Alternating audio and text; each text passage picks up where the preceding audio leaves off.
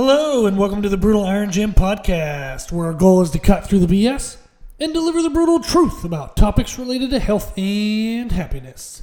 Today's podcast number 1881.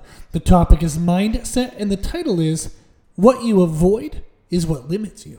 Ooh.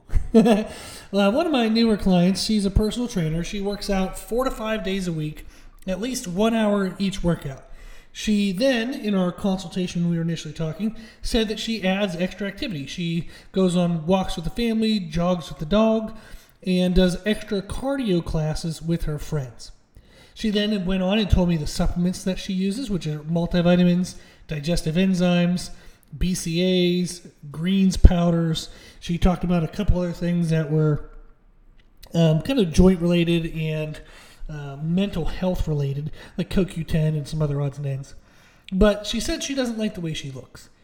She said, I train a lot, I eat healthy, I take the supplements I should, but I just don't look the way I feel like I should. I don't look in a way that says, hey, I'm a personal trainer. And I said, well, you've told me a lot of things that you do, but you only mentioned you eat well, but like, what do you actually eat? And she replied, I eat healthy. And then there was a silence, and I was like, okay, well, like, what is healthy to you? And then she said, I eat lots of fruits and vegetables, high fiber, low sugar. I'm good nutrition-wise. And I was like, okay, this is, major red flag. And after our consultation, we've been working together for a couple of weeks, and I said, do you mind if I tell this story? And she said, yes, please, just don't use my name.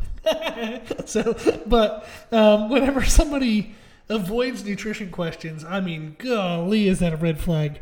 So when she said, I'm good nutrition-wise, it was her way of basically putting up a wall. And I was like, oh, okay, that's definitely it. So I was like, I have to unpack this and kind of get in here and see what's going on. So I said, well, what's a typical breakfast for you? And her honest reply was, I really think learning how to program heavier lifts into my workouts is what I'm missing. I know if I lift heavier, I will be able to see my muscles more. I just don't feel confident with the heavier lifts. There was a silence, and I said, well, that's an odd breakfast. And we started laughing. And eventually, she put her walls down a little bit, and we started talking. And she just wasn't eating enough, not anywhere near. I mean, 1,000 calories a day, maybe. And she was doing all that activity and protein, golly, maybe 40, 50, 60 grams a day. The food was just so low. And we talked about it, she just had a really rough history with food. She was overweight as a teenager, made fun of, didn't really feel confident with herself. She then starved herself into being skinny fat, and then got into being super active as a way to be seen by other people as, oh, wow, look at so-and-so. She's super fit. She's always active. She's always in the gym. And she said, I went from the fat kid to, the girl who always works out. And that felt a lot better than being the fat kid. And I was like, yes, it would. However, she starved herself to this skinny fat state, but then didn't know what to do from there. If she were to eat more, she was fearful of being fat again. But the downside is she kept training more and doing more cardio and training more and doing more cardio, taking more and more and more supplements, but nothing seems to be helping her make progress. She can't get away from that skinny fat look. And the reason why was food. She just wasn't eating enough. So I said, training stimulates change. Nutrition is how the body completes that change. So you're training a lot, but you're not changing a lot. And I'm sure that's frustrating, which is why you reached out and now why we're talking. But what you're avoiding is the answer. What you avoid is what limits you. Hence today's title.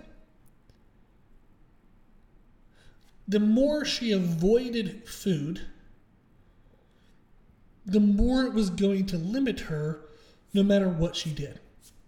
She couldn't out-train her food. Now, typically when people say, can you out-train a bad diet? They mean if you overeat or eat crappy foods. But you certainly can't out-train a bad diet if the diet is under-eating. And that's what she was trying to do. She was trying to out-train her food. So we kept talking, and we decided on let's normalize the calorie range. So when I was looking at, when we were talking and looking through some past data on MyFitnessPal, we saw that when she used to track, the ranges were anywhere from 600 to 1,400 calories a day. And I said, well, can we get to like 11 to 14? Can we just get rid of those really low days? Let's just get you a little more, 11 to 14. And instead of anywhere from 30 to 60 grams of protein, can we hit 60 as like a minimum? Can we start to get 60 as a new norm? So that's what we started. And then I said, well, to help you be able to do that as well, let's think about time windows. So we divided the day into 3 blocks. The first 1/3 of being awake, then the middle third of being awake, then the final 1/3 of being awake. And I said, let's aim for a third of your calories and a third of your protein in the first third of the day. And then another third of the calories and protein the second third of the day, and the final calories and protein in the final part of the day. What that's going to do is it's going to help her avoid large windows without food, which is definitely causing her to not have sufficient muscle growth or muscle repair, and it's causing her to store a higher amount of body fat than what she should. So we need to spread that food out a little bit. Now, as she becomes comfortable with that, 1100 to 1400 is not enough. We're going to eventually need to get to go to like 12 and 15, then 13 and 16, and 14 and 17. And likely with her activity level, she'll probably be able to sustain between 1,600 to 2,000 calories a day. But if we try to push to that right now, she'll mentally break down because that's just way more food than what she's used to. She's going to feel like she's going to become fat again. Even if before she would see anything happen, it's just going to feel like that. And then, if her body has regulated itself to the typical like 600 to 1,400 kind of randomness, and then all of a sudden we start putting in 17 or 16 to 2,000, she will actually gain body fat. Because at first, her body's going to soak that extra food in to try to reestablish its health. So it'll soak everything in to protect itself from this long period of time that she's been underfed. Then eventually that would normalize, and eventually it would come off. But who the hell is going to have the mental fortitude to push through that good 2 to 3 months probably of the body trying to store everything? So we're going to walk it up in slow increments. That's going to minimize any kind of weight gain effect, and she's going to see great progress. She's going to feel a lot better, but we're going to be able to do it in a way that she can manage better mentally and emotionally. So when we talked, I said food is fuel, food is progress. You cannot out-train your food and still expect to see results. So what you've been avoiding is now the elephant in the room. It's now the thing that we've got to address. We avoided it. You got what you could, and now nothing is moving because what you've been avoiding is what's limiting you. So for you,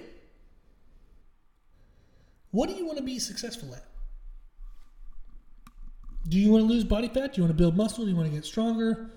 Do you want to get a promotion at job?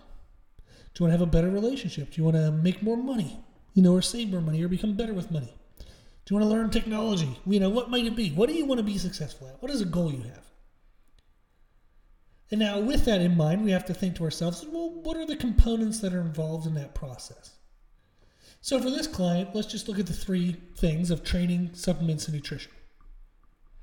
She was paying attention to, or at least aware of those 3. So we have to say, what are the components involved in that process? Training, supplements, and nutrition. Then we want to ask ourselves, well, what component scares me the most? What component challenges me the most? What component am I avoiding? For her, she was avoiding nutrition. For other people, they eat super healthy. They just don't like to work out. So their training, like exercise, is what they try to avoid. For whatever your goal is, what are you avoiding? You think of all the things that could contribute towards success in that goal. Of all of those components, What scares you? What challenges you? What are you avoiding? Eventually, what you avoid will become your limiting factor. It's unavoidable. You will eventually stall out and not be able to work past what that component is holding you back. You will be held back by what you avoid. You will be limited by what you avoid. You can wait, like this client did, until you've spent months and months, if not years and years, spinning your wheels, trying everything and anything, but you never seem to be able to move forward. Day by day, week by week, month by month, year by year, you're throwing away more and more time, more and more resources, more and more energy. You're losing emotional and mental health. The longer you avoid that component, that thing that scares you, that challenges you, the longer you avoid it, the more of your life you are wasting. The best thing we can do is to address it now. The sooner, the better. The sooner you do, the more time you'll have to learn, to try things, and adjust. The sooner you'll be able to attack it, figure it out, and hopefully, eventually, become comfortable with it, become confident with it.